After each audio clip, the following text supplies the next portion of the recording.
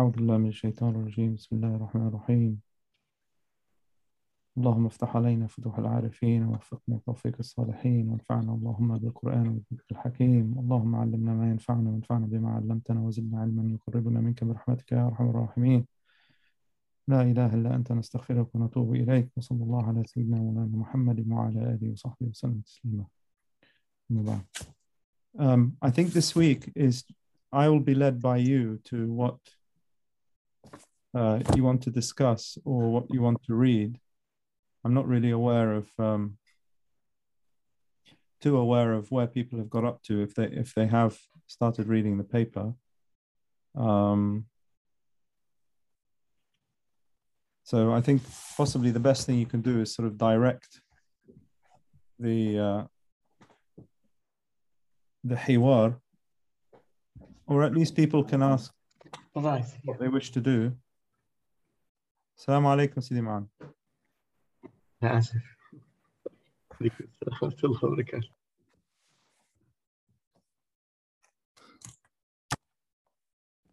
What do you say, Sidi Hassan? How would you like to proceed?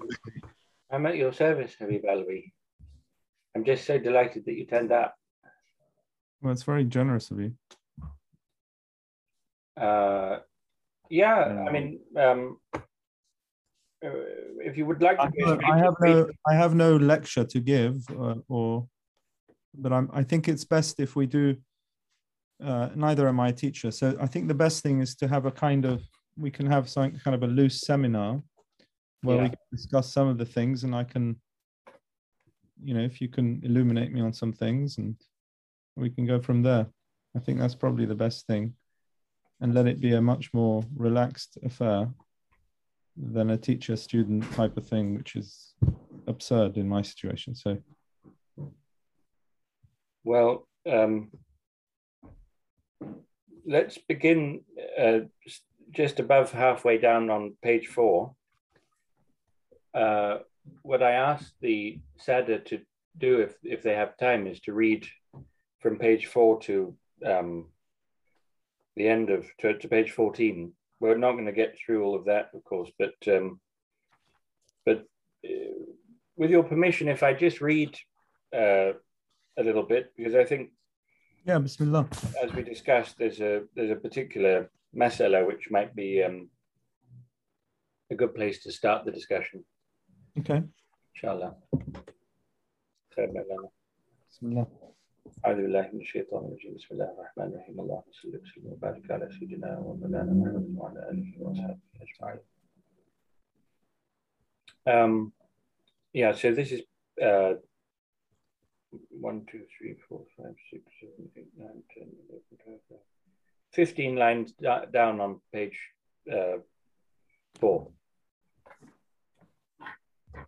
So, Bismillah. One can say that there are ultimately two systems of thought or philosophy: those that find reality ultimately meaningful and intelligible, and those that do not. Traditional Islamic thought belongs to the former, as it adheres in its creed to the intelligibility of reality, and there's a bunch of people I need to let in here. And if intelligible, then capable of being known. One can say that there are ultimately two systems of thought or philosophy: those that find reality ultimately meaningful and intelligible, and those that do not. Traditional Islamic thought belongs to the former, as it adheres in its creed to the intelligibility of reality, and if intelligible, then capable of being known. This acceptance of intelligibility presumes common presuppositions in the order of knowledge, as the common form of metaphysics in the Islamic intellectual tradition underpins such an order.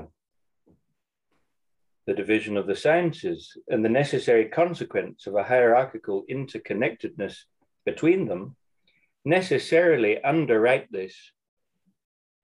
This matter will therefore be examined first.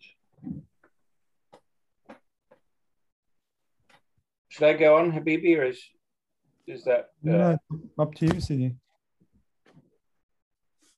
Well, Habibi and Molay, I want to, be in a place where you're comfortable. I'm very comfortable. I'm sitting in my favorite chair and. Alhamdulillah.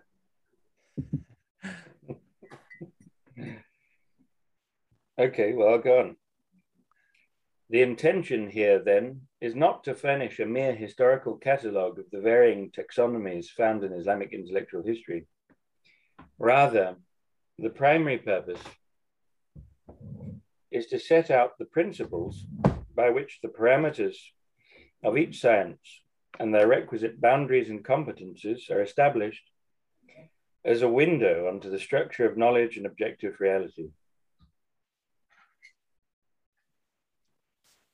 The basic reasoning behind this is twofold. The modern West has, since the time of the Renaissance, sacrificed its understanding of the unity of science for the universality of science. The price of universality, however, led to the dilution of the boundaries between the sciences on the basis that such boundaries were nominal rather than real distinctions, accidental rather than de re.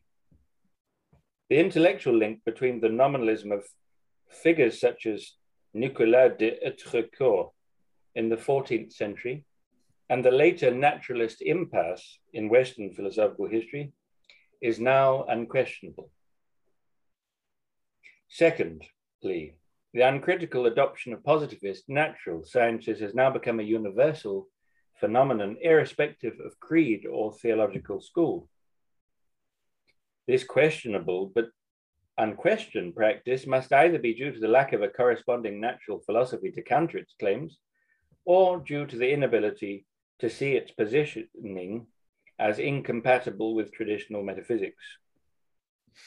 The focus thus is precisely on the interrelationality and individual competence of the speculative sciences due to the incumbent crisis of the built environment and ecological dysfunctionality of much of the modern world. The pursuit of solutions to these problems in the tortuous valleys of politics and instrumental problem-solving methodologies has proved futile. The seemingly intact nature of the authority of the religious sciences has not altered the picture either. This is rather important here. Implying that the problem does not arise simply in the authoritative structure of the religious sciences, but rather in the domain of the science of natural philosophy and its attendant subalternated sciences.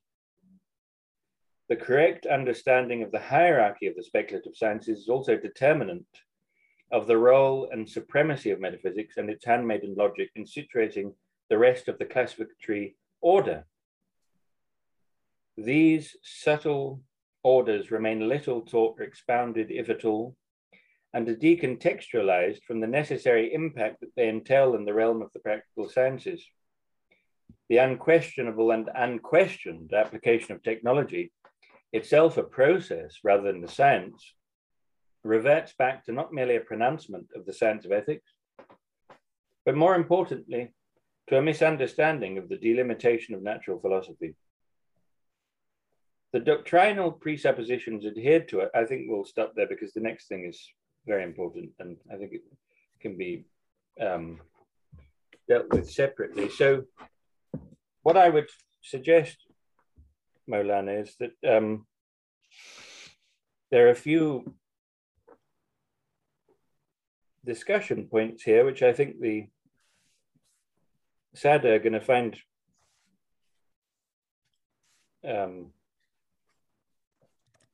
probably are going to have a lot to contribute on. And I think if you don't mind, I'm just going to write them in the chat here before I be quiet. So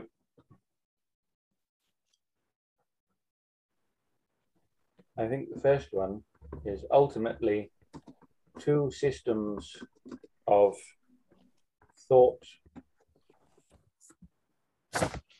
or philosophy. And then And these are just suggestions. Of course, if someone else comes and saves me with something more urgent, then that would be wonderful. And I think this is a very important point, which is the sacrifice of the unity of science for the universality of science.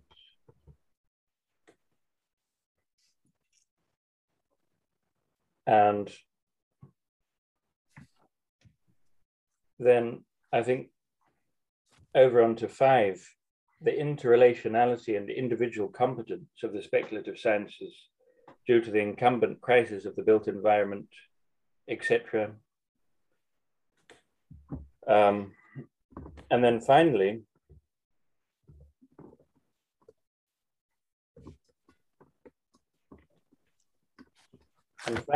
the seemingly intact nature of the authority of the religious sciences has not altered the picture either, because I think this is also very key, intact.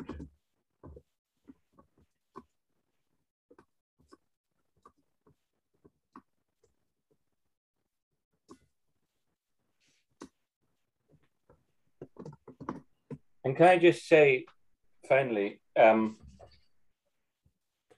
when we joined this project, it was coming out of months and months and possibly years of discussions with Dr. Karim, Sidi Mustafa Star and I, where, I mean, for me, speaking personally, and I know that the same applies for Sidi Mustafa, there was two very, very fundamental philosophical themes that Sidi Karim introduced to us, which I think, well, I know for sure, in fact, we both found completely transformative in terms of our philosophical outlook. And one was highlighting the importance of first principles and the fact that these are rooted in being, and they have to be rooted in being. And the other was the notion of the, and closely related notion of the subordination and subordination of essential. You might say, although I don't like saying model, but the subordinated and subalternated model of the sciences in the hierarchy of the sciences. And this is not at all some sort of subjective ordering, but it's this recognition that human knowledge, episteme, science, scientia, al-ilm, in the traditional sense of certain knowledge, only works because there is a hierarchical framework which is rooted in the nature of things, in which the special sciences naturally fall. There is a natural order of the sciences. There's a natural ordering of the sciences. Every kul ilm akhas, every special science takes its the principles that allow it to operate from a science which is broader than the special science in question, possesses a greater certainty, a greater proximity to being because of being than the special science in question, and that ultimately there is a structure of verification, of justification, ultimately resting upon metaphysics, which is the supreme science. And this understanding of the sciences is a very, very fundamental basis of everything that we're doing, everything in the Nafs al-Amr paper, everything in Sidi Mustafa's paper. And I recommend it as a topic of discussion because I mean, at least for the personal reason that I found it extremely illuminating of the nature of philosophy and of a whole number of important philosophical questions and difficulties that it had the capacity to very quickly sort out. Sidi Niaz, I've made you wait for an awfully long time. Forgive me. Please go ahead with your question, Habib Ali. Not at all. I did have, if it's appropriate here, I did want to ask Ustad Karim to perhaps just clarify in a little bit more detail two issues on page 4. One of them was the nature of what he meant by a universality here and the manner in which such a sacrifice occurs. That was my first question for him. The second question is, he says here that the modern West has, since the time of the Renaissance, sacrificed this understanding.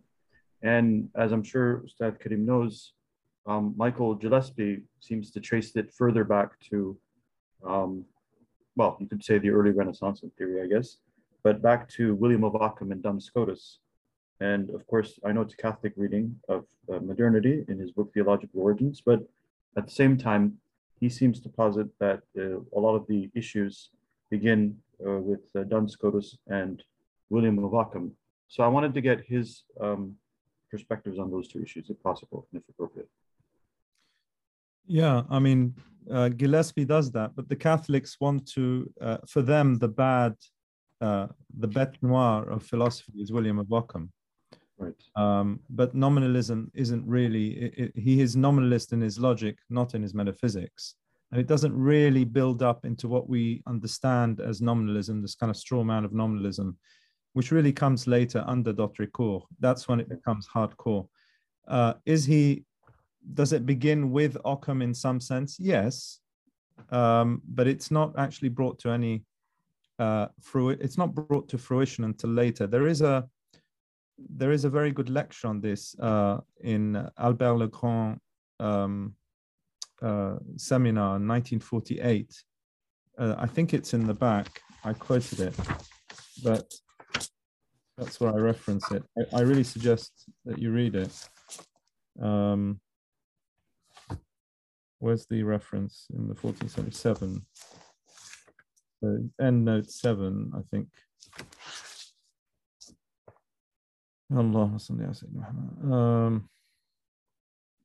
Paul Vigneault, Nominalisme au XIVe siècle, 1958. La conférence Albert Legrand. And then have a look also at Georges de Lagarde. Gillespie and all these Anglo-Saxon writers are largely unaware of the vast amount of work that has been done on this. And American intellectuals, Catholic intellectuals generally, are not that aware of what was taking place in France and Belgium prior to the war. And it's very poorly read, that kind of literature. But the main work on nominalism and how it succeeds and what it does, etc., is the 6 volumes of Georges de Lagarde. Okay. That is the Bible for that. And if you don't find that reference, then avoid the book and move on, because it really is seminal. Vigneault's lecture is extremely important. Stephen Gaukroger, again, he's interesting, but it doesn't really get into that central point. As to the universality and unity, universality is a kind of superficiality. It's the notion that if something is not extrinsically relevant, then in order to make it relevant, in order to unify it, you have to universalize it. Whereas the sciences are intrinsically unified by a particular principle, and this is not adverted to by people who follow that school of thought after the early Renaissance. And there are several Renaissances, of course, but we're talking from earlier on. German Renaissance has different things to think about, and the Italian Renaissance is mainly concerned with notions of form, etc. So if we look at universality, the price that is paid is that there is an attempt to make a notion of a unified science as something that has universal application. And the particular competencies of each science are seen as a separative, disparate group of sciences, and that way of understanding things is not very helpful, because we wish to have a much more nuanced view of reality. And this arises from notions of nominalism, but only in the sense that what other unity could there be than universalizing the sciences? And it's from there that we then get to Pomponazzi and people like that in the 16th century, where we arrive at the idea of a science that is competent to deal with the whole of reality. And then it goes from there, which is the natural sciences, of course, because of the empiricist aspects of it and the importance of sense knowledge. And then we go on our merry path to the production of modern science and the theories of modern science. I think in terms of just to add to something Hassan was talking about, in terms of the interrelationality, the view of the classification of the sciences is to redirect our attention to the order of each competency in science and why it is there. There's a reason why we don't study or look for God in the science of physics. And there's a reason why we cannot use a burhan in the science of physics in order to show that God exists. So it's knowing what to use and what tool to use. And in order to do that, you have to know what the subject matter is. You have to know the parameters of each science, and you have to know why it's set in such a way. And so the classification of sciences offers us a kind of grid by which we can understand how to treat reality in its differing resolutions. And that's why it's closely tied to the notion of cosmology. The reference to natural science is also important. Natural philosophy, or philosophy of nature, sorry, two different things. The problem here is that we tend to have a situation in which we still operate in the Middle East and in the Islamic world generally. I know that's essentialist to say that, but generally speaking, in that we tend to separate sciences into groups, and we tend to treat certain groups of science as if they have nothing to do with each other. A good example of that is, for example, aqidah, fiqh, usul, etc., religious sciences, what we call, and their separation from, for example, the science of architecture or the science of nature, the way that we understand nature, etc. And one of the problems here is that each is a form of knowledge that has its principles, has its duties, has its subject matters, etc. But they also invoke certain understandings in us. And so one of the main problems we have is that we lose intelligibility of our reality around us when we don't have a relationship between that which decrees our inmost beliefs and that which surrounds us. So, for example, if we live in a modern city, that will affect our aqidah. It has an impact on us. Why? Because forms communicate certain things to us, certain truths to us, in the same way as you have somebody in the room speaking at you. And if he speaks truth, then you will become a better person. And if he speaks falsehood day and night, if you just have the television on and it's spewing stuff at you, it's going to affect your mentality. It's going to affect your attitude. It's also going to affect your way of life. If I go outside your house and reorder everything outside your house in accordance with a belief that you have nothing to do with, that you don't agree with, that it has nothing to do with your deen, that's going to affect you. It's going to impose on you a way of acting and impose on you a way of dealing with the reality around you. And that is why classification of science is important, because every science is important. Every science has its place. Every science has its service to render, and a service that we render to it. And so it's very important to see a structure where these things are in place and to understand how we're supposed to judge them. What are the criteria for understanding their principles? How are they set? And how do we establish whether they have been pursued truthfully or not? And that's really important. So that's why I'm talking about the idea of philosophy of nature and things of this sort, because these things are very important to have. By natural philosophy, I mean philosophy of nature here, not in the sense of natural theology or natural philosophy. The relationship also with metaphysics is very important, because when we look at our philosophy of nature and what happens in our societies, these are metaphysical realities. They're not merely historical incidents. So we shouldn't look at them as mere historical incidents. We should look at them, the transformations that take place. We should look at them as representative of metaphysical realities. So there's no metaphysical neutrality to that which is taking place around us in the external world. Much of our lived lives as Muslims takes place within a context, or the context that we operate in.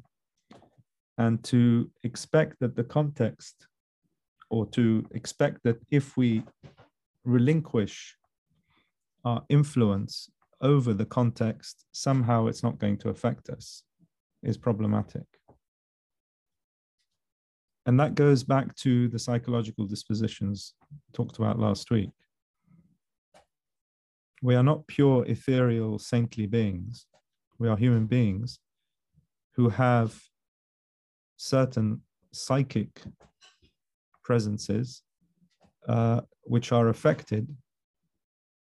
And I'm not talking about a reductionism of the human being to merely his psychic capacities, because that is a reduction.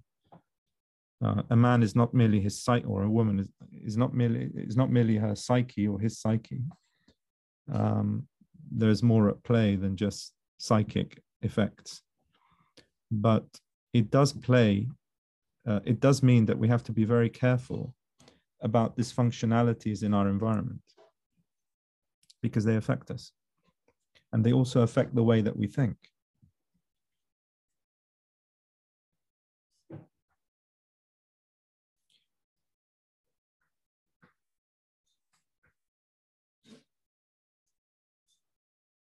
And that's why we always have to look at metaphysics or metaphysical things in relation to their cosmological reality as well, because there is no separation. So that's how we stop ourselves from becoming mere conceptualists.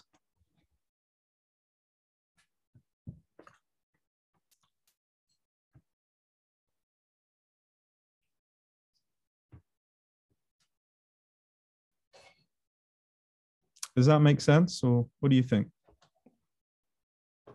Yes. At least from what you had said earlier, all the way up to these points here in particular, yes. Do you agree?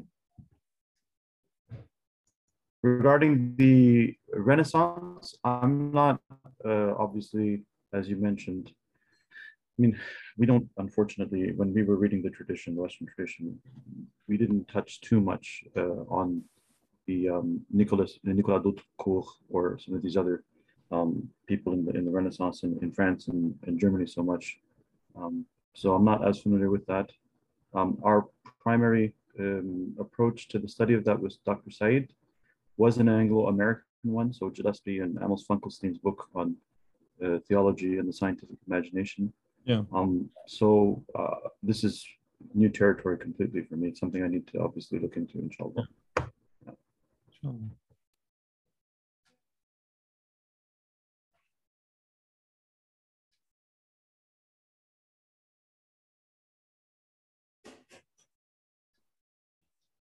Dr. Cream, I've got a question. Is it possible for me to ask you a question? Come on, I mean,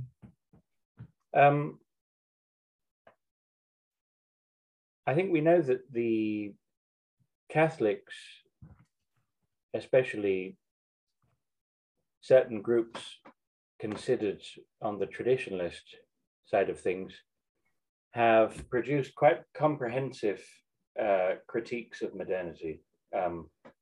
And if you look at some of the people that have written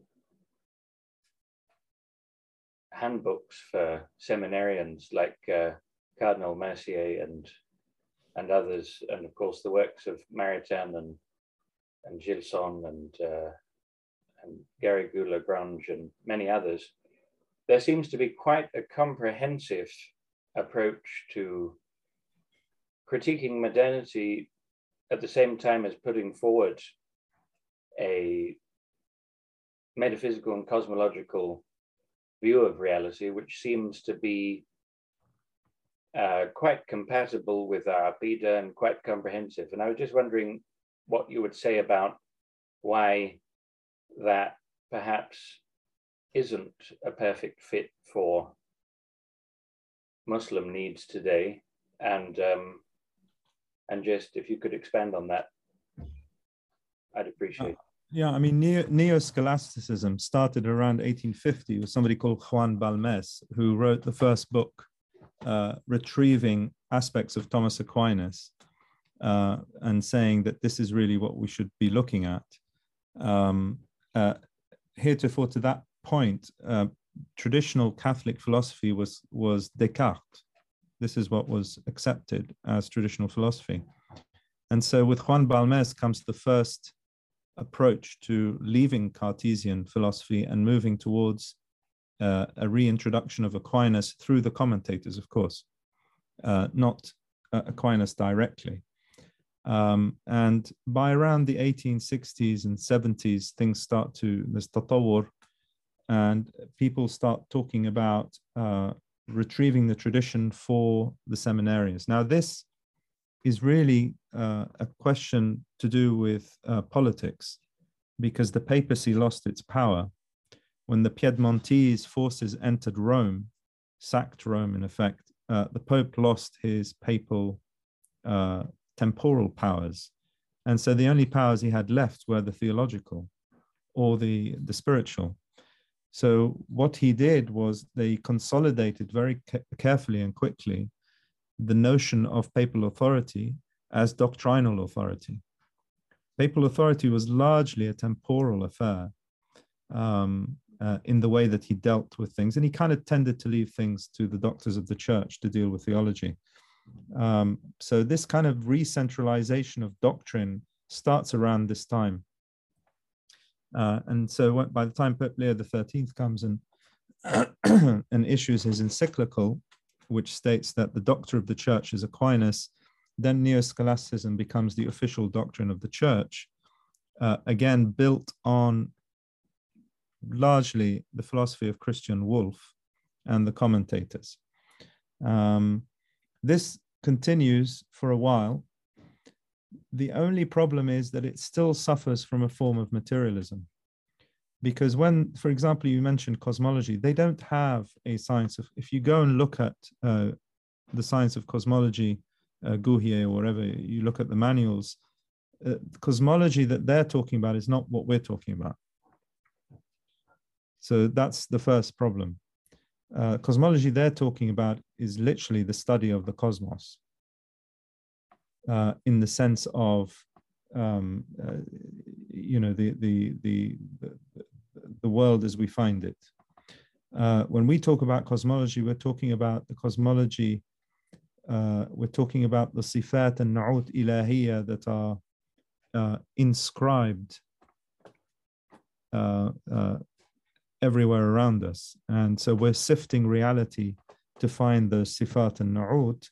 That's cosmology. They don't have that. Their metaphysics is largely rationalist. They rationalize notions of metaphysics.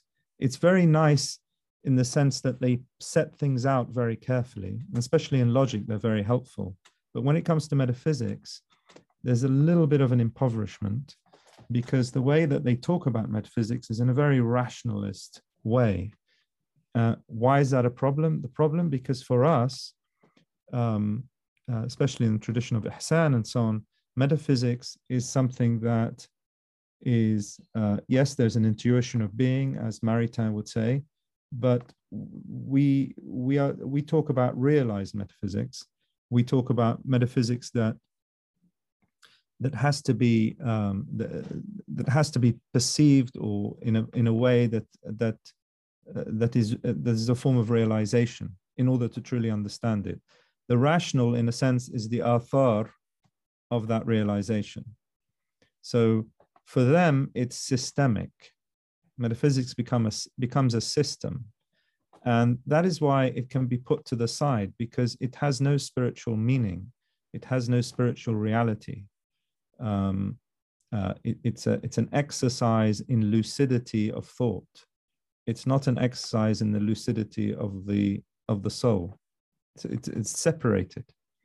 Secondly, thirdly, or fourthly, the handbooks are very seductive when you first start to read them, because it would seem as if they are dispensing with all the philosophers that are put forward, Kant and Hegel, etc., in a way that you feel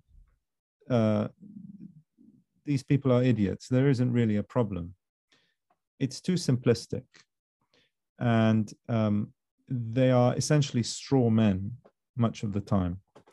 And for us, that's a problem if we just go down that road. We need to find a way of dealing with these philosophers in a much more intelligent way. Unfortunately, the Muslims tend to get bogged down in the details of philosophers, modernist philosophers, and they feel that an intimacy with the details and the istilahat and so on of each philosopher is somehow a way of having understood them and taking care of them. That's not true either. The approach that we, for example, would like to push forward is that if philosophers, modern philosophers, are found to be wanting in their first principles, then there's no need to follow them into the byways and narrow alleys of their details. There's no need for that, because in a sense you can dispense of people or dispense of certain systems of thought upstream. You don't have to get them bogged down. One, because of question of time, and two, because it serves no interest whatsoever. If there's inhiraf, and every time there's an inhiraf, I have to get into the details of things, then it's going to take us a very, very long time to deal with anything. So one potential way of dealing with that is to go to the principles of things. Now, the Catholics don't do that. They start to talk about things in a detailed manner, but it's not sufficient detail if you're going to get down into the trenches with these kind of philosophers. It's just not sufficient. So that's problematic. By the 1930s, Neoscholasticism starts to fall apart, and the manuals are useless, essentially. They're good guides to just see what's going on in terms of philosophy of history and history of philosophy, but it's not really taken seriously. By 1939-40, Surnaturel comes out by de Lubac, and the whole thing unravels. And essentially, it was an attack on the commentator, showing that the Thomas Aquinas that they had. This is a very simplistic generalist thing, but I'm sure you all know it better than I do. But it was an attack on the impurity of the Thomistic message of Neoscholasticism, and it was unanswerable, essentially. And so the church tried to stopped Lubac from teaching as a Jesuit, but the Jesuits were quite strong. And by the 1950s, the plot has been lost. I mean, they cannot deal with it anymore. And then it's just a slow degringolade until you get to the Vatican II situation where everything's thrown out of the window. If you were to go to Catholics today and talk about neo-scholasticism, they would laugh at you. The only place where it is popular is in the United States, and where it's being revived through analytic philosophy. So you have analytic Thomism, and the rest of the other Catholics study Thomism as a form of archaeology. They don't really deal with it as a system of philosophy that leads their faith, that expresses their faith doctrine in a proper way. But you get it's become popular, and a lot of those manuals now are being reprinted by born-again Catholic types in the United States, and they sell very well. But they're decontextualized from the period that they came out of. So it's very difficult when you read a book on cosmology by Hugon, for example, which was republished recently. You know, you have to know where he came from. You have to know the surrounding discourses that were taking place in the 1920s and 30s. Otherwise, it becomes irrelevant. The other thing is there's a overt emphasis on the philosophers that those times were obsessed with, like Henri Bergson, like the philosophers that were, you know, very important for the Action Française, like Emmanuel Mounier, like the personalists, etc. People, Victor Cousin, which nobody reads today, nobody has anything to do with today. Bergson maybe slightly, but a lot of these French philosophers, people didn't have much to do with.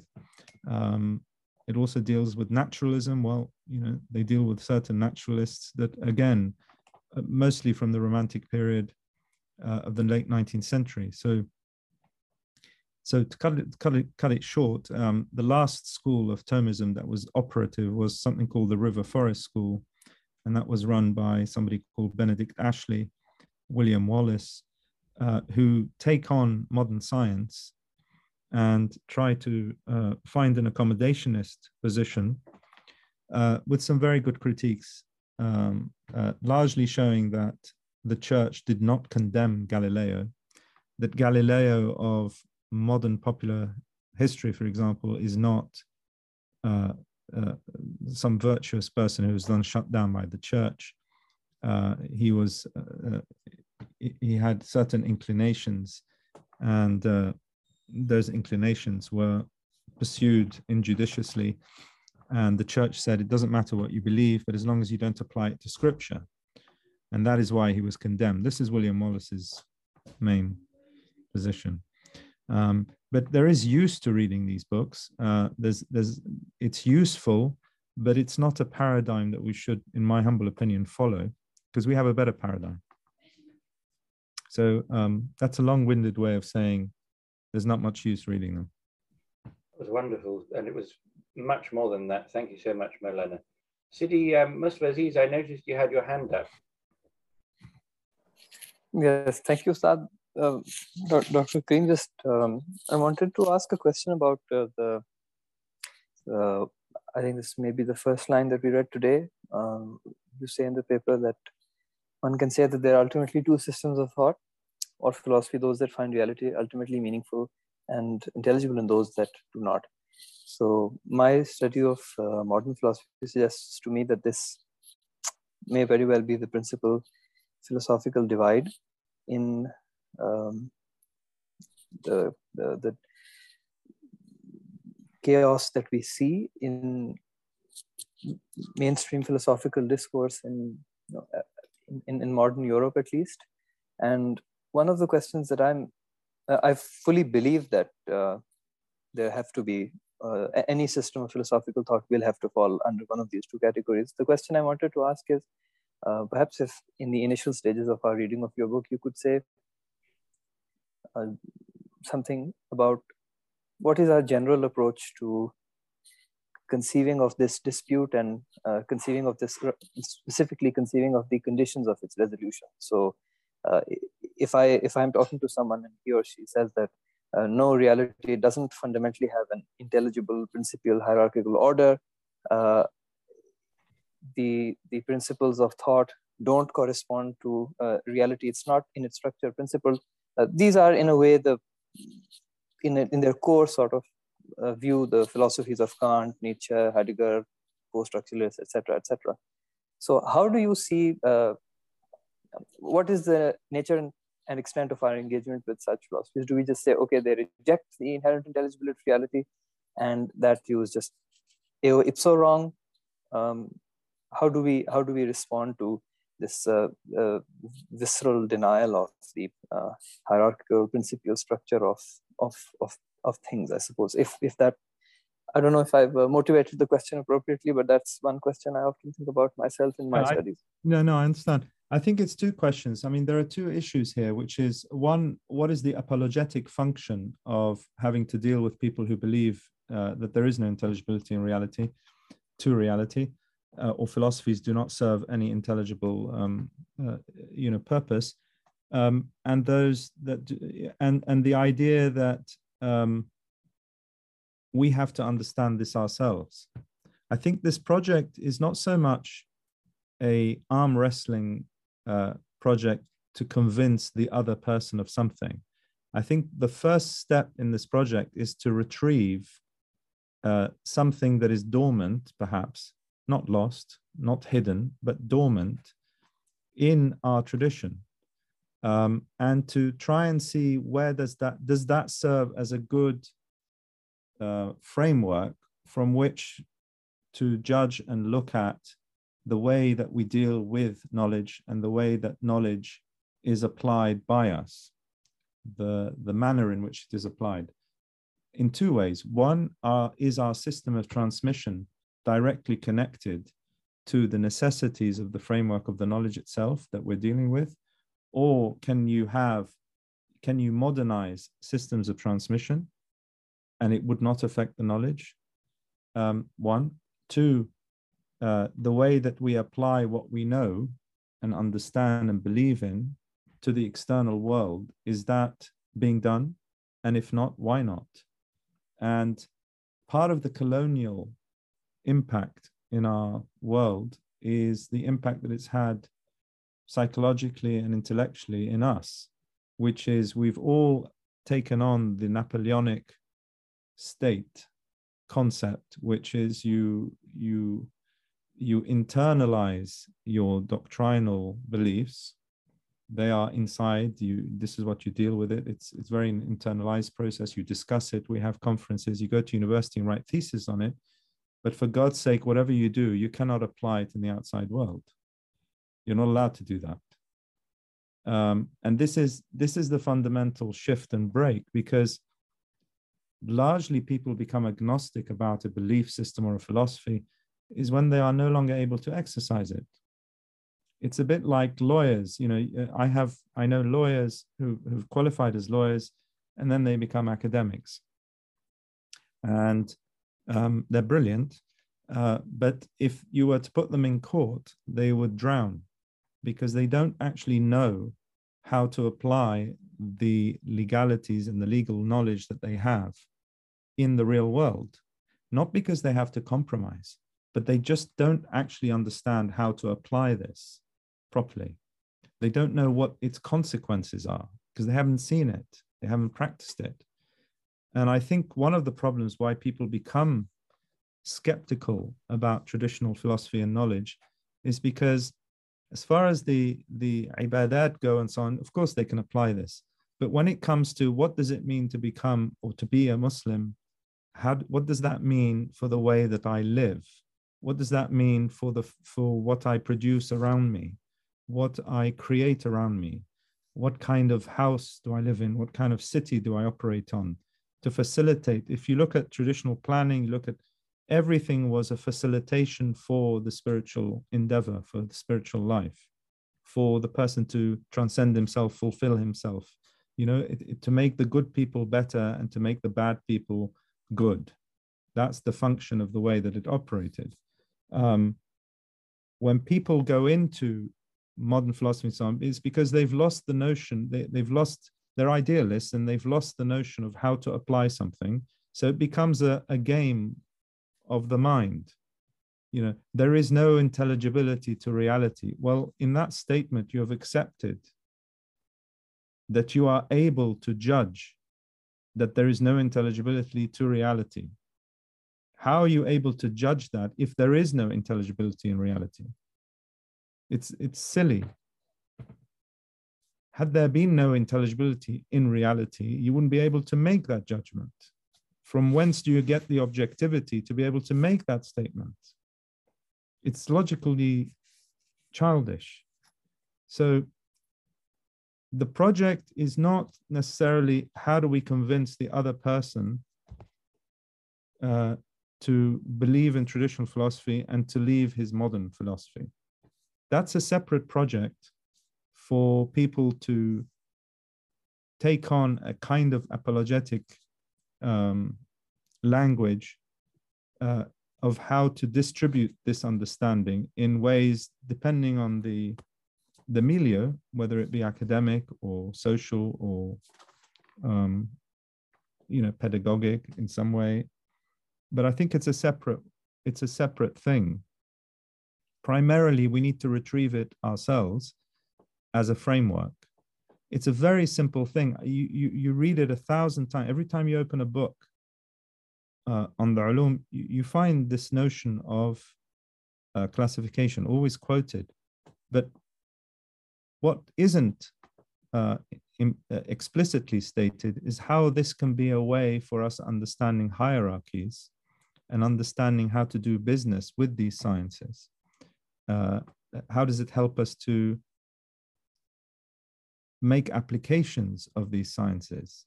How does it help us to understand the implications of metaphysics in the wider, disseminated widely within the classificatory order? I think this is the more interesting thing. Wallahu alam. What do you say, Sidi?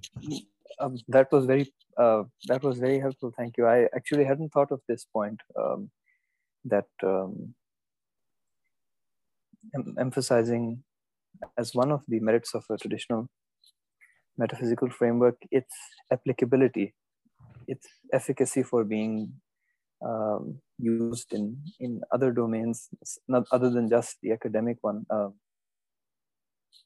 I think that this refers very well to the reality of the modern academic establishment, which is a very sort of concrete manifestation of the Cartesian mind and world split. Like you have the academics here who, in this highly specialized built academic apparatus, they do their theorizing, and then there's the outer world, which does the worldly stuff. And the inapplicability of academic theorizing in many of its manifestations has to count as one of its, has to count as an indication that it's going wrong deeply in some way. So I hadn't actually thought about that. That a traditional metaphysical framework, one of the things that appeals to me in it is actually just the fact that it enables me to make sense of my experience of the world. And it's not, the world becomes less foreign, alien. So I think that's really profound, and I'm very grateful to you for bringing that to our attention. Yeah, that's what our tradition says, I think. Inshallah. Yeah, the real external world they go out to, where the scientist and philosopher meet up and play squash. But that's the real world for them, I think. Sidi Satri, Maulana, you seem to have had your hand up for a very long time. Your arm must be hurting. Please, do go ahead. Thank you, Sidi Karim, for all those explanations. They're very insightful. So my question is, this overall project, not just the one that we're part of here at Taba, coming out from Taba, but in general, this idea that we have to retrieve our tradition, which is a much richer tradition than the popular ones on offer around us today. So part of this retrieval would be, I guess, well, what is retrieval, right? So to understand what it means, what the different parts of the tradition are, the different subjects, the different principles, and so on. But part of that, I guess, maybe it's a separate thing, as you kind of indicated, is to see how it applies, right, to applicability is, right? So if you're coming, let's say you're like a physicist today, how long would you have to wait for this to happen, right? So the reason I'm asking this is, if we tell the physicist, hey, look, we have this thing that'll solve your problems and it's actually true and it's better than what you have, they'll say, okay, show me it, right? And we can argue with him, right, in many levels to kind of somewhat prove to him or someone convince him that what we have is better. But until you replace his stuff, right, actually offer him a proper alternative that he can jump into and use, he's, it's not really going to affect anybody anytime soon, right? So in the meantime, while that retrieval is taking place, I don't know how long it's going to take. It looks like a big project, right? But in the meantime, what can we do, right? Personally, right, this is for myself, I jumped into the whole Thomas tradition, right? And the reason I did that is exactly with the people you mentioned, like William Wallace and so on, right? So I take someone like him and his students and some of the kind of derivative works of Wallace, from Wallace, right? And I see that as laying down a pretty decent natural philosophy that I can take to a physicist, right? And argue with him about and try to replace something of what he has, right? Whereas for the tradition you're talking about, which is, of course, clearly richer, right? And so much more. I don't have anything from that yet, right? And I might have to wait like a lifetime or two before I get anything from that, right? I don't know. Maybe it's less. So what do I do in the meantime? I don't think so. I think it's much simpler than that. Again, it's two things. You're talking about what do we do about scientists? Scientists are, fact idiots. They know one thing, and they want to see this again. The universality. They see the whole world in terms of physics. They see everything in terms of physics. It's a form of madness. And I think one of the things that you can do with scientists is to understand what their postulates are. And if you can show a person that he is actually standing on nothing or standing on things that are profoundly problematic as postulates, then that undermines his absurd universal application of his science to everything. Taban, things have become even more fragmented now. So even physicists, each person has his particular silo of work from which he sees and understands the whole of reality. And that's why they're mostly agnostics, because it doesn't make sense. So they say, well, we don't know anything about this, but we know this little thing.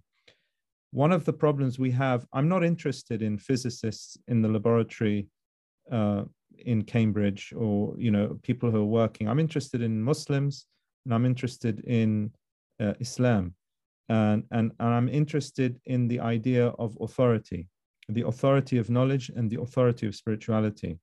When we look at people discussing the ulama today and saying to a alim, you do not understand psychology, you do not understand science, physics, nuclear, protonic, whatever it is that they're working on.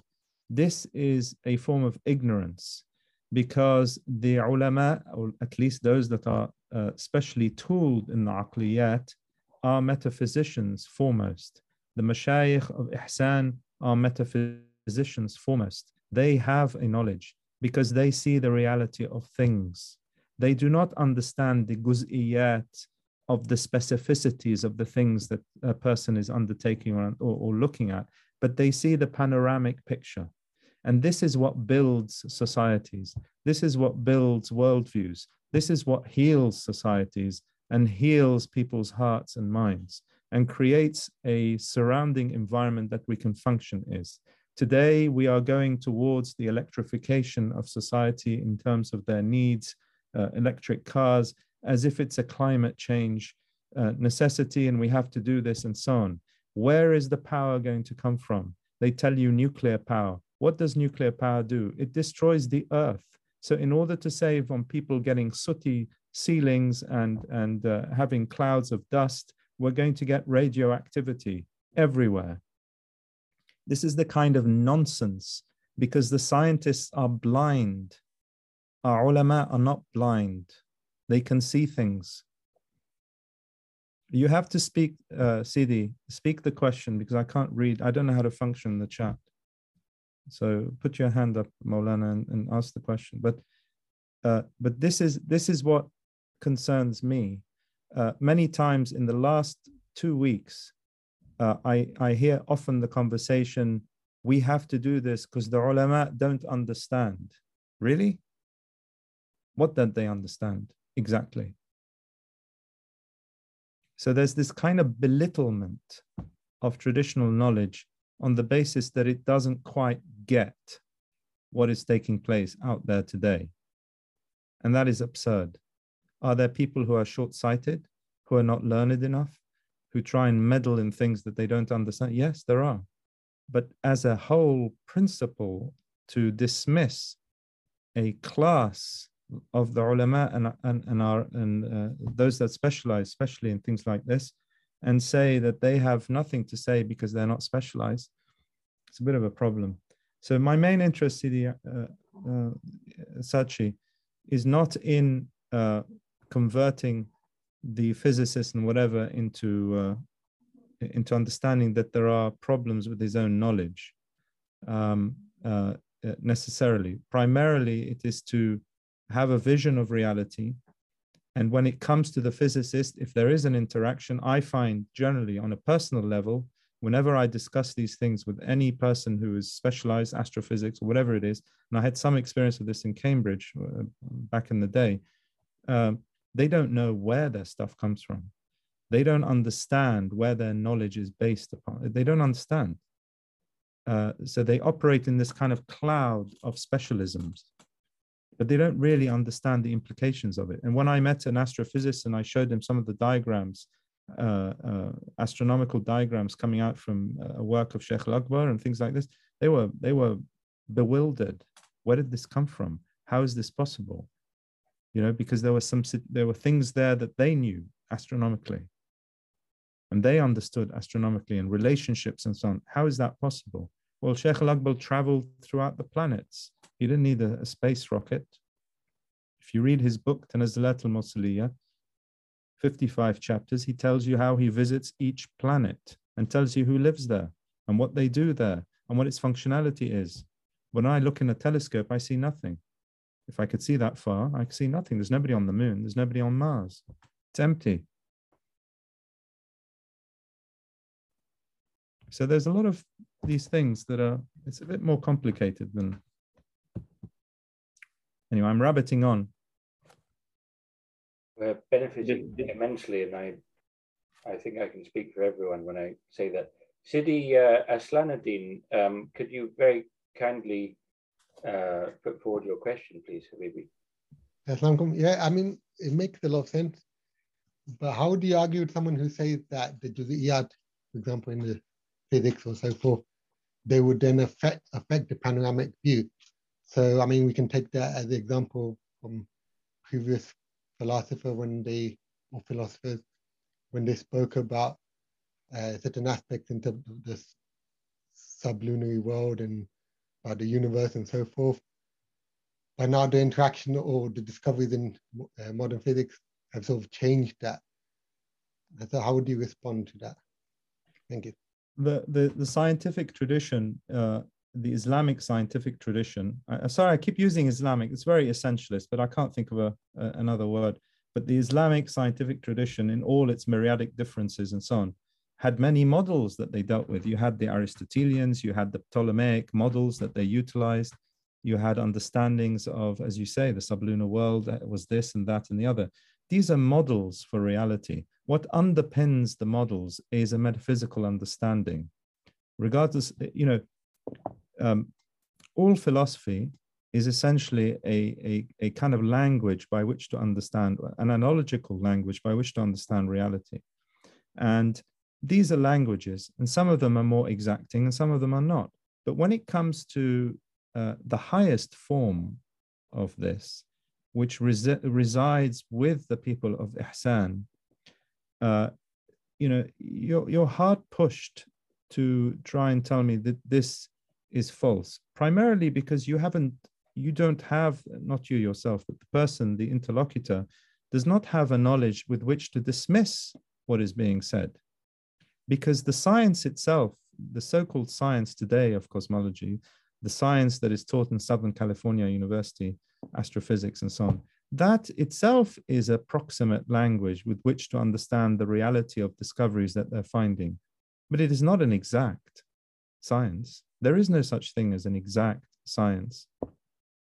And that is well understood since the 1927 discovery by Heisenberg, the principle, Heisenberg's principle. So it's a problem. So I don't think we're dealing with a very exacting view of reality that the physicists are coming up with and modern scientists are coming up with. And then you have the kind of very kind of cloudy, sentimental mood music, traditional version, which which is rather faith obsessed and not necessarily reflective of the true reality of things. I think that betrays a kind of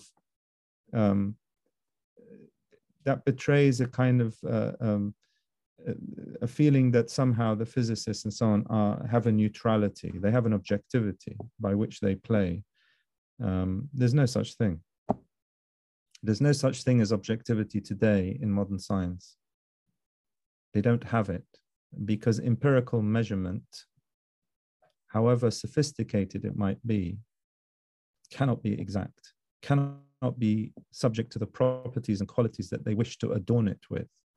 It fails. Thank you so much, Mawlana. Oh, go on, Aslan, please. No, I just said thank you. That's it. Oh, exactly. Okay, sorry. Thank you so much, Mawlana Karim. Providentially, just as you were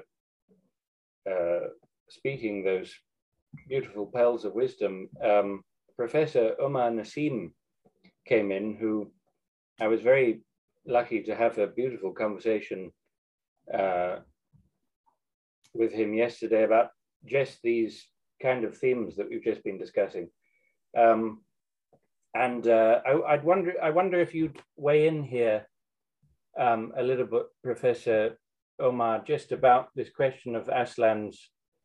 I mean, you know, in a traditional view of metaphysics, which in a way we're retaining despite a total shift in the mainstream view of knowledge as a result of the ascendancy of a particular view of the natural sciences in the last 300 years or so. But we're retaining and we're seeking to promote. I mean, if you look at it from a historical angle, partly because it never changed in the Muslim world, that's not the real reason that we're continuing to promote that view and seek to understand that view, but it is a historical reason. But you know, our view is that the intelligible world is internal. There's no change in the juz'iyat of the sensible world, which are controlled by the intelligible world, that could change anything in the intelligible world. And that's because the intelligibility of the empirical world rests upon that prior framework of the actually existing prior intelligible world. But I was wondering, see if you might be able to intervene just on this issue of the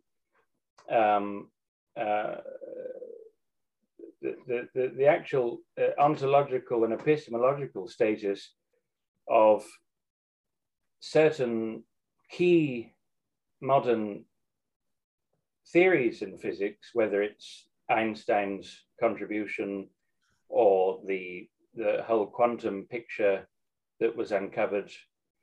And just, you know, perhaps a little bit on what we were discussing yesterday in terms of some of the aspects of this world. When they talk about fields, for example, they talk about space-time, where in the popular imagination, there's this idea that this has an empirical dimension, which, you know, the scientists know about. And you were telling me yesterday that a lot of this is purely mathematical models, and there's no real way to see beyond the mathematical model. And even, indeed, the physicists themselves are stumped if they're really pushed to try to identify what it is that's putatively beyond the mathematical model. Sorry for putting you on the spot, Merlin. I fully understand if you're not in a good place to speak or whatever, but I'd be honored if you do have anything you might be able to offer there. Well, first of all, you have to excuse me for being late. I just got back from the library, which was working in the archives, and I didn't think it would take this long. So please excuse me. I think I missed something very good here. The central mosque is not quite as central as it sounds. Yeah. It is not. So, and I don't know what the discussion was prior. So I'm sort of jumping in here a little bit blind, but I'm just taking the cue from Sidi Hassan. In terms of physics, modern physics, I sort of caught the last bit of what Brother Sidi Karim was saying. If maybe I could just say a little bit, because I'm just jumping in here on a cue. So very simply, though it's not a simple matter, physics today is very much driven by models, and the way in which they actually do or do not latch on to the world is very much ever at the forefront of the physicist's mind. And so what ends up happening is that they create these models that then find some sort of confirmation in the empirical world by means of observations, which are usually measurements based upon predictions.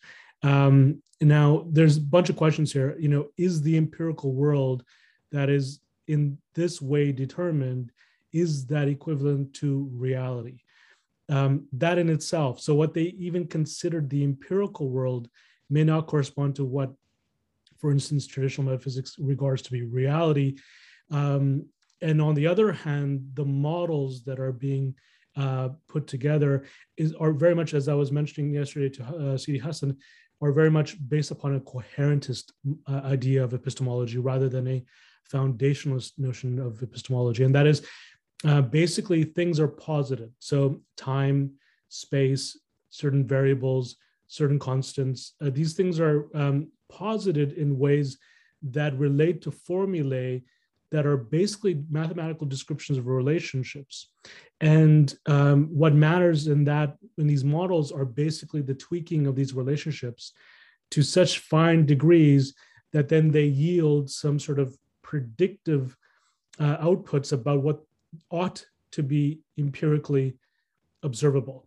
And once those two match, then you have some sort of confirmation. But again, it confirms it in a coherentist picture. So it confirms the premises, it confirms the posits, it confirms the conventions, but they remain those nonetheless. That, in other words, they remain conventions, they remain posits for a very long time until at some point, and this is for a historian, this is a very interesting question.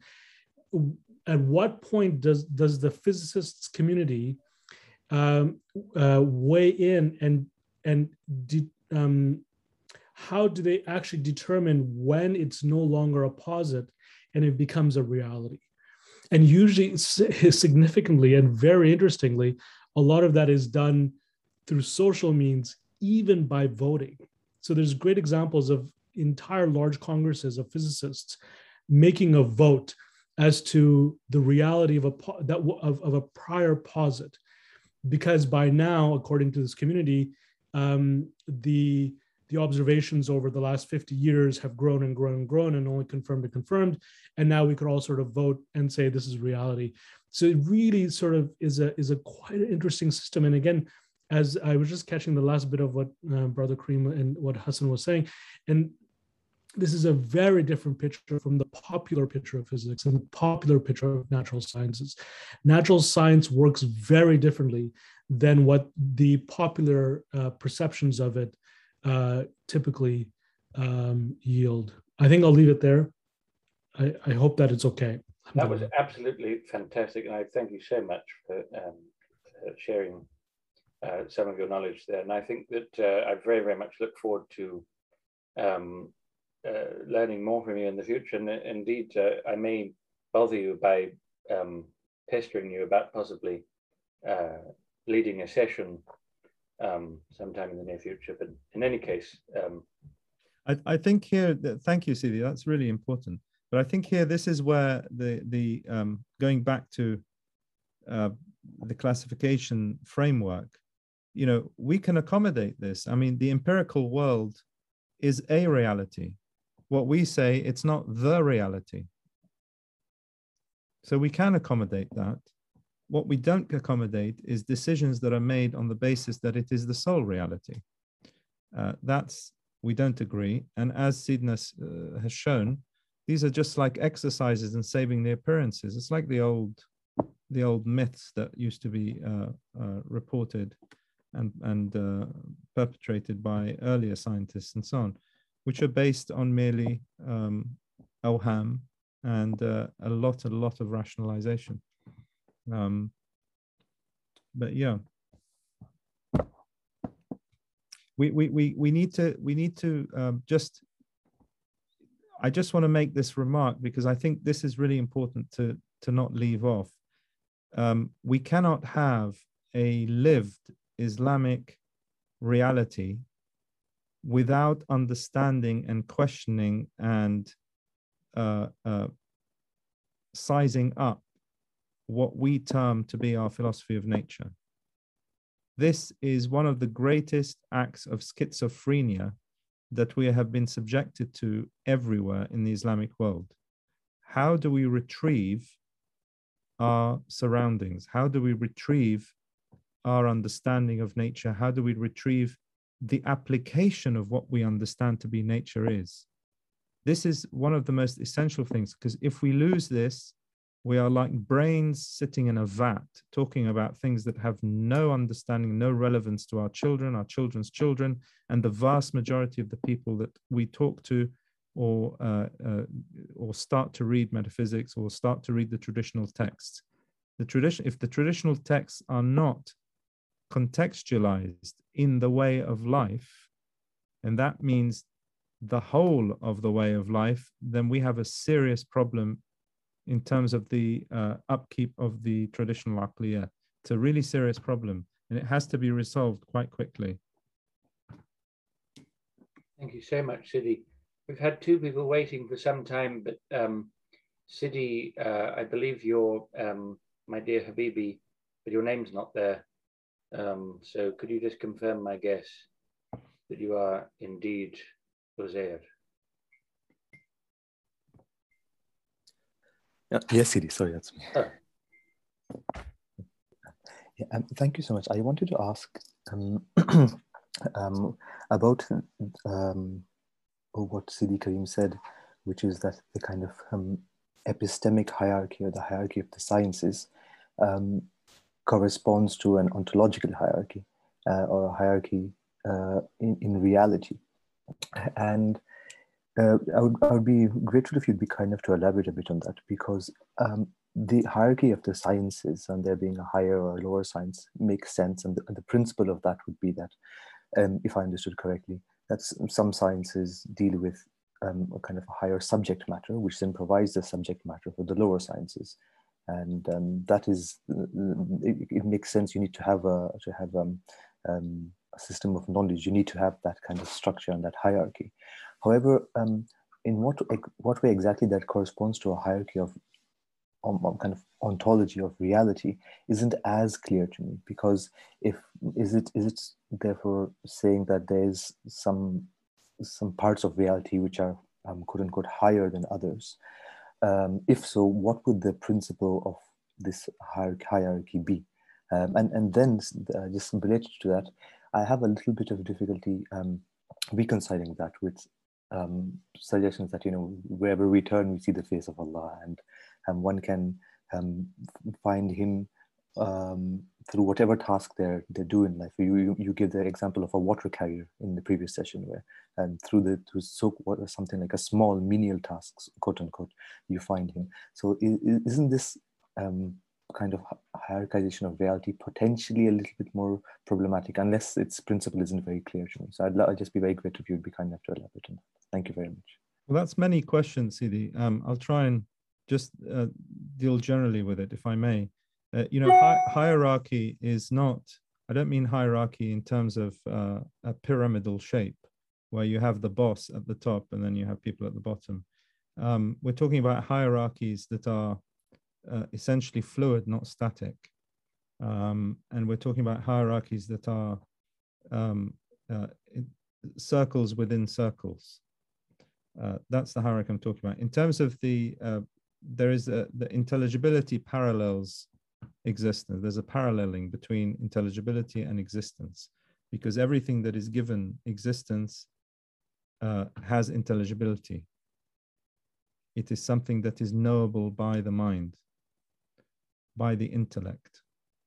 So why? Because everything that is created from God's knowledge. And there's nothing in God's knowledge that is not intelligible.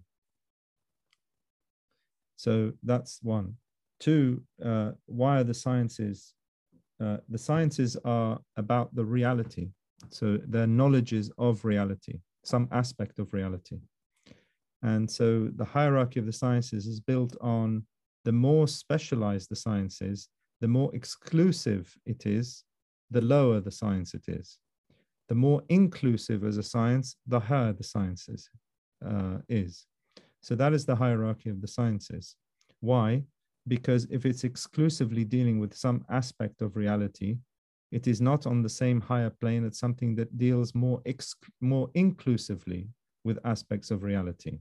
So metaphysics is the highest science because it deals with that which has not been determined by it's the notion of being not determined. And so it's a much wider, more inclusive. It includes everything, right? So that is why it is a higher science.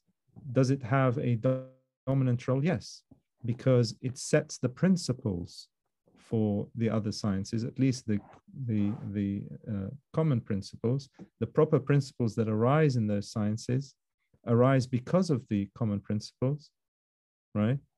And there's a whole thing really we won't get into now, but the notion of wherever you see the face of God, well, of course, wherever you look, you see that which gives reality. Without that, there would be no reality. Without the asma, there would be no reality, because we are the madhar for the asma. So and by being madahir, we get a form of reality. Without it, we don't have reality, not metaphysically speaking, because of our contingency and the contingency of the material world. The water carrier is not something that is lowly, because he embodies a principle that is transcendent, and he serves and illustrates that in the way that he posits himself within society. So, for example, the water carrier is humble. He has very little money. He seems, in a capitalist society, he would be somebody that you could run over quite easily, and usually does get run over in certain places, and nobody bats an eyelid. But in a true Islamic society, or a society that frankly has been witnessed historically for centuries, the water carrier is as important as the sultan, because he has his functionality. And society is essentially a functional conglomeration of people. Everybody has a function, not in the Marxist sense of being a form of utile being, but in the sense that his functionality helps to preserve the wholeness of that society, and hence the guild, and hence the sense of relationship between that which is transcendent and that which is material. The actions that he undertakes are in a sense a form of actions that are choreographed in some cosmological sense by a higher level of reality. And so it has meaning. And that is why people in Islamic society were not that bothered if they were rich or if they were poor. What they were bothered about is what spiritual opportunities did they miss in whatever place that Allah has placed them in and put them in. This is what it was about. So it's a different kind of, I don't see the, maybe you can tell me, I don't see the difficulties of the water carrier and the notion of hierarchy. Sidi, have I missed the point or? I'm sorry. Yeah, if I could perhaps get a bit more to the point. So the principle of the hierarchy of the sciences would be inclusivity. And that corresponds to a principle or corresponds to a hierarchy or an ordering of reality. And so I was curious, what is the principle of the ordering of reality? Is it also a kind of inclusivity of what in that case? Or is it a different principle? It's not a principle of inclusivity. I don't understand what you mean by that. What do you mean by a principle? It's not a principle of inclusivity. I'm talking about the hierarchy is determined that the sciences are a partaking of a particular resolution of something in reality. So for example, if you look at the speculative sciences, they deal with things in their most immaterialized aspects or determined aspects, going back down to the more determined or materialized aspects in reality. So physics as a broad term, tabi'iyat, looking at bodies. And mathematics is a halfway house,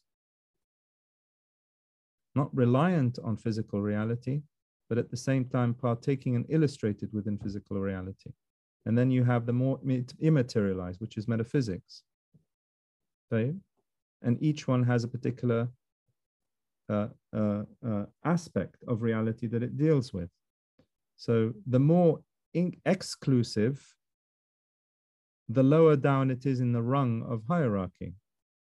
The principle of hierarchy comes from the actual notion of reality. Reality is one. That's the first step. Knowledge is gradated in the way that it understands and studies those aspects, not because of some decision that has been made by people sitting together, but because that is what reality imposes upon us. And it's dealt with in the paper to a certain extent, which is if you have a notion of reality is one, as Sidi Hassan quoted the last time, there is no split in reality, then each aspect of that reality must be interrelated and interconnected, and each must have a certain dimension of kathafa or etherealized aspects. And in speculative sciences, the gradation and the hierarchy is based on that, as we said. So it's not so much, in one sense, it's inclusivity, but it's not so much inclusivity as you're suggesting. Is that clear or not?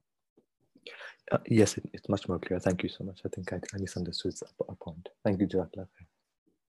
If I make any mistakes, please correct me. I mean, I don't profess to be the spokesman for these things. Maulana Sachi, was this, is your hand raised for a new question? Yeah, just in a way, yeah, just to continue from the, based on what a few people have already said, and also kind of relating back to my previous question, I'm trying to understand, Sidi Karim, right, your strategy here, right? Yeah. So previously you said, when you're talking about engaging the physicists, yeah, sure, they don't know their principles, they don't know what they're coming from, and they're very difficult to engage with, right? But then you just said that, developing our a relevant and applicable philosophy of nature is paramount, right? Yes. But then if we were to try to develop that, we can't really ignore, what the physicists say, because they'll be shouting at us. They're trying to, take over that space, however wrong they are, right? And however bad they are at what they do, right? But we have to address them somehow, right? So what I mean by that is, we need to give them an understanding of, let's say, the metaphysical status of the things they're working with, like whether it's particles or fields or equations or whatever it is, right? So we need to really address that and maybe replace, right? Argue with them and replace the metaphysics that they have, so that they're somewhat, maybe not fully convinced, but they see our approach as contending with them, right? Otherwise, we'll be sort of talking in our own spaces and nobody will listen, right? No, I don't agree, Sidi, with all due respect. I don't think that the way here is to convert the scientists. Modern science is a cult. It's a cult, and it monopolizes the public space. It monopolizes the way that reality should be seen. It monopolizes our environmental structures and frameworks and built environment. And it is very tyrannical, monopolistic, and very, very stupid. And it's costing us the earth, literally. It's destroying our world. It's destroying everything around us. And then we have to sit and try to convince them. I don't agree. I think the initiative should be on our behalf is to create an alternative lived reality in as much as we can, to express that, to show the fruits and benefits of it to the Muslims first, to our Muslim communities, to our local communities, to people that have a commitment to the mafahim that we have. And once it operates and people see that, they will desert this deadly world that they have created. Modern physics has failed. Modern science has failed. And the idea that we should spend our time and efforts to try and convince those that have entered into the cult to leave the cult when they refuse to understand philosophy, they refuse to examine their starting points, they refuse to give anybody else quarter in showing a different way of understanding reality without quaffing at it and distorting it. I don't see why we should spend time with these people at all. I have no interest whatsoever. And I don't see why we should waste time doing that. Time is of the essence at the moment. We don't have time to convince them. They will never be convinced, not if they retain those cultic tendencies that they have. You cannot negotiate with modern scientists because they will always have a superiority complex that they know reality and you don't. You don't understand. So let's say you have, thousands and thousands of, Muslim scientists, right? Yes, they will agree with us, because they're Muslims on all the principles. But until, and then let's say tomorrow they go into work, right? As a physicist, whatever, right? Yeah. They'll be doing exactly the same thing, right? At some point, a bunch of them can band together and, change things and whatnot, right? So that's what I'm wondering about. When they band together and change things, what are the steps? Yeah, but change is not going to come from physicists changing their mind and thinking it's a good idea to have a metaphysical understanding of reality and so on. That's not going to happen from physicists because they are the people most in need of saving. The people who are going to do this are the ulama, the mashayikh. It's to give them the space to do what they have to do. This is what this project is about. Traditional knowledge has its adherents, has its specialists, has its people who we learn from, and we continue, and they dispense their knowledge to us through transmission lines, etc., etc. They are the authorities that are the authorities of knowledge. What we're saying is give these people the opportunity to continue to transmit what they have and to apply what they have. That's what we're asking. We're not asking for us to convert physicists and whatever, because the world that is created by, when you have a contiguity between spiritual authority and the knowledge authority in our societies are permitted to continue their work, to be able to manifest what they have, not in the silo of the aqliyat, of the Shara'i sciences alone, but of the wider notion of the madhab implied and applied more widely, then we have the society that we're asking for. But to spend time talking to Muslims who have fallen into the trap, one, of the sin of pride of academia, two, of having entered modern science as a cult and seen something that is solid, therefore they attach themselves to that, that's not going to happen. It's going to take forever to do that. The Catholics failed totally in making any impact on modern science in the 1920s and 30s and 40s and 50s, totally failed. And they did some serious work, as you know, and you read and you're specialized in. What have they achieved with it? Nothing. Nothing. Nothing at all. Because they went about it the wrong way. We have to go around first establishing the spiritual priorities, secondly, the transmission processes for our knowledge and metaphysics, and thirdly, the vast wealth of material and understandings and knowledges in relation to the application of that metaphysics. That is missing today. So you can have somebody who specializes in metaphysics and doesn't understand a single thing about art. He thinks art is for rich people who are spoiled, who don't have enough things to do on their hand, and they go and do a bit of art. Nobody talks today about the necessity of the knowledge of art. It is necessary because it's a way of understanding reality that has always been implicit and explicitly found in our societies, that certain knowledges, certain realities cannot be understood by words. They have to be understood by symbols. And the carrier of symbol is art, it's the craft, it's the built environment. This is a form of metaphysics. This is a form of lived metaphysics. Where is that today? This is what I mean by the transmission. And when I talk about a master of art, a master craftsman, he's a alim. He's one of the ulama as well. And we have to safeguard these people, because without them, we have lost our society and we have lost our tradition. But if we spend all the time dealing with physicists and the guy who went to the American university and got the PhD and believed the whole thing because he's got the PhD, it's a big problem. That we have a very big problem with academia. It brings in a sense that we know something. And remember, for us as Muslims, you only know that which you have realized. Otherwise, your knowledge is posited upon those that have that knowledge and that have that realization. And that's why we have to attach ourselves to the Mashaykh, because we're not realized beings. But the idea that you can go to university and have a grasp on reality in that way and be able to discuss it and philosophize about it, I think that's deluded. And that's why physicists are not going to be helpful to us. But this is my personal opinion. Please forgive me for that. I may be wrong. I don't know. I may be wrong. No, I pretty much agree with everything you said. I'm just wondering about the strategic details, but I'll sort of mine you for them over time. Yeah. So that's the only thing. I'm just, almost like if you look at it as a 10-year project, 20-year project, and what do people do in the meantime when they're not part of the project, right? So to speak. So that's what I'm looking for.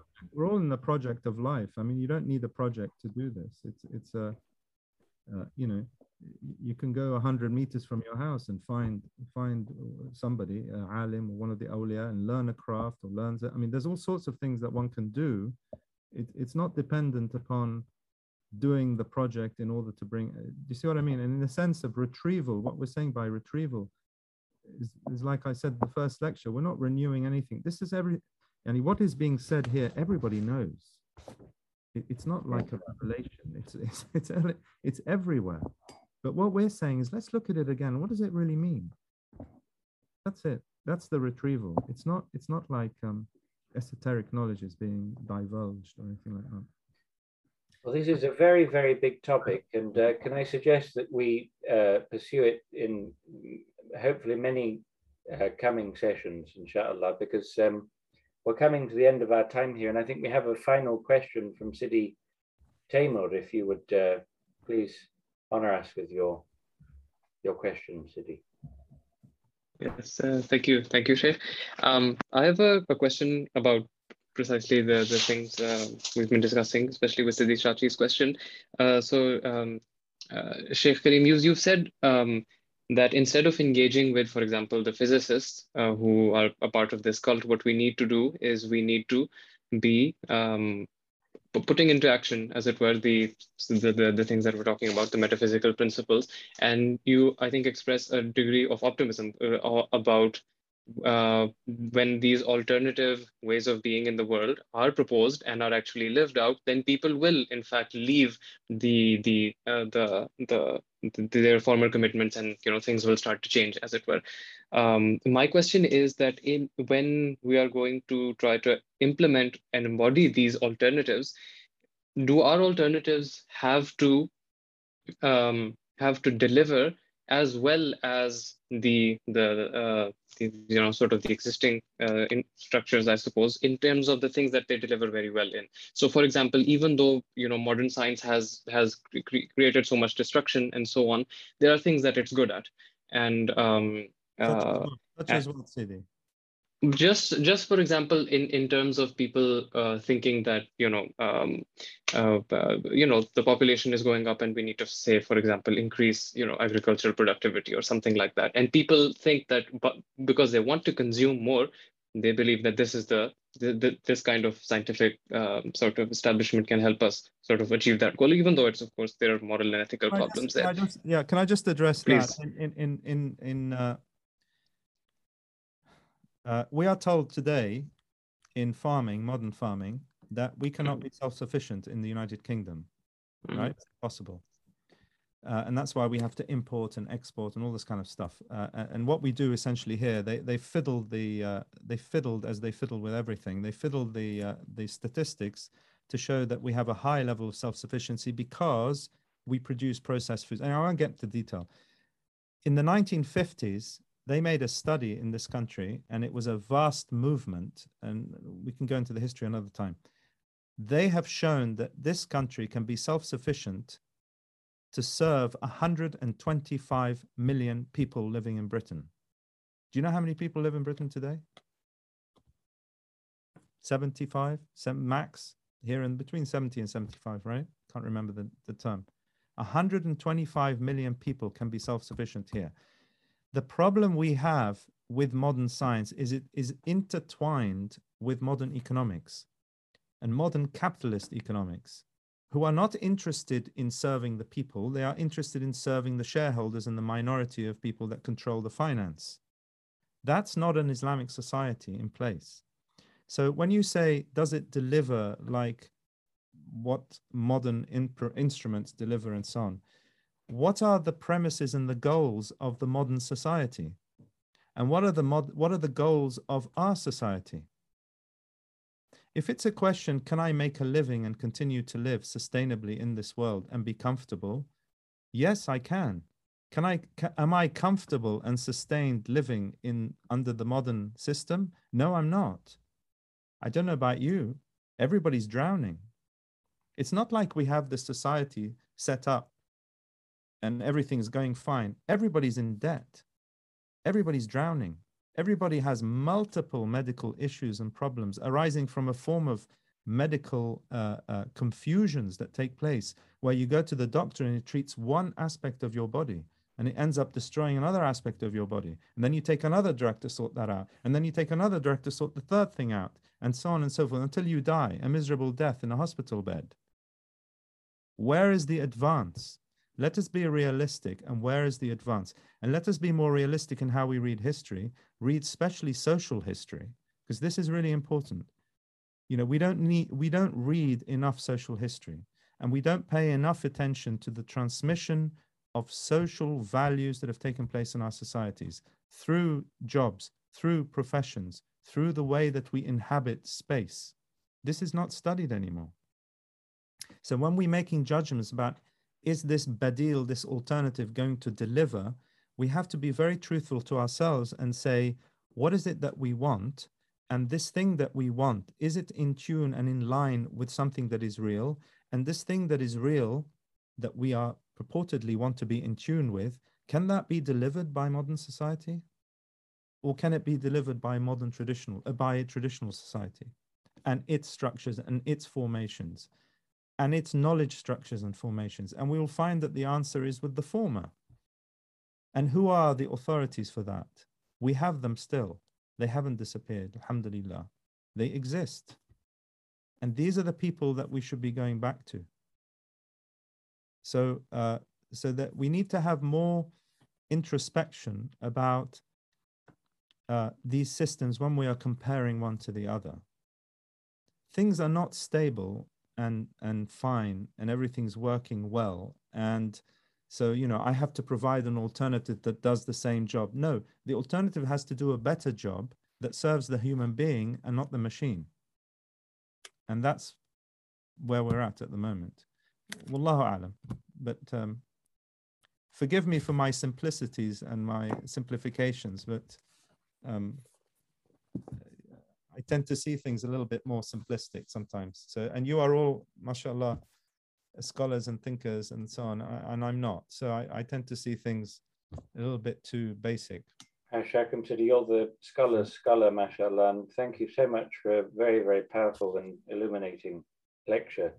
Can I just leave on one note, because I think that, you know, that may come across, I happen to know the Sheikh's thought relatively well, and it may seem that there's some sort of contradiction here between Maulana telling us that everything is intact and we need to return to those who have inherited the chains of transmission and the realized masters. On the other hand, he says here on page 5, the seemingly intact nature of the authority of the religious sciences has not altered the picture either, implying that the problem does not arise simply in the authoritative structure of the religious sciences. Do you, Maulana Karim, would you say that what needs to be done is that the serenity and actualization of human potential and realization and kamal of the awliya and those who are realized in the domain of ihsan needs to be again oriented towards the outward ulum, so that the outward ulum become kind of suffused with that barakah and therefore become transformed such that they reflect that realized reality. And that's how I understand what you're saying. Well, all knowledge has a dual capacity. It has, you can have knowledge, which can be a litany of facts and principles and so on, and then you can have knowledge which is infused with a spiritual understanding that makes it operative. So to be the distinction between somebody who knows something and somebody who's realized something is one knows, it has cognition of something, but they do not, it isn't operative in them. It doesn't do anything to their soul. And all knowledge should move our soul in one way or the other. That's the function of knowledge. Otherwise, it just becomes dead weight. It becomes a tyranny over the memory. That's all it becomes. And that's the difference between operative knowledge and non-operative knowledge. It's not about sentimentalizing some kind of spiritual abstractions and so on and so forth. It's to do with, again, notions of application. The intact authority, what I meant by that sentence is that when we see everything's gone wrong, do not go and say, oh, it's because the mashayikh don't know anymore. They don't understand the reality of the world anymore. It's because this and that and the other. And basically, we need to do it ourselves. The point here being is that it's to do with this dislocation between the application of this vast treasury of knowledge and the world that we find ourselves in, contextualized by forces that are adamantly against those people specifically, and that vision specifically. And we allow it to enter into our immediate and intimate life. That is where we control things still. That is where we control things still. And the reality of understanding this is that when there is an opportunity to diminish this influence, to lessen this hold upon you and your life, take it, do it. This will free you and free your capacity to be able to apply those things in your life. And that's the message we want to give Muslims. We don't want to, you know, this is the hope, because this thing that we have is alive. Tradition is alive. It doesn't die. And when it dies, it can be brought back to birth again. Like there's a statement that says the crafts can never die. You know why they can't die? because Sayyidina Idris is the one who revealed, Allah revealed these things to Sayyidina Idris to give to us. Sayyidina Idris is still alive. He's still alive. He's not in this dimension. So he's still able to inspire the eruption of those crafts again. That's why the crafts can never die. But there are things that one must do in order to have this come again, appear again. But this is a common understanding, even in the West, amongst craftsmen, people who work on the cathedrals and so on, they still believe in this. The French craftsmen still believe this. And they will say the craft does not die, cannot die. You can kill craftsmen, but you cannot kill the craft. It always remains something that can be brought back to life again by the grace of God. So these are interesting things that one should look into, Bismillah ta'ala. Thank you, Sidi. I'm waffling again, so I better go. Far be it from you, Maulana. Thank you so much for a very, very inspiring and stimulating session, Sheikh Doctor. And we will resume, inshallah, next time. Let's hope that Maulana Kareem will agree to do more than once a month, because I think we'd all benefit from that. And inshallah, we very much hope that next time we'll be able to actually host him in Cambridge, Bismillah ta'ala. But thank you so much, everyone. And please keep us in your prayers. Thank you so much. Assalamu alaikum. Thank you.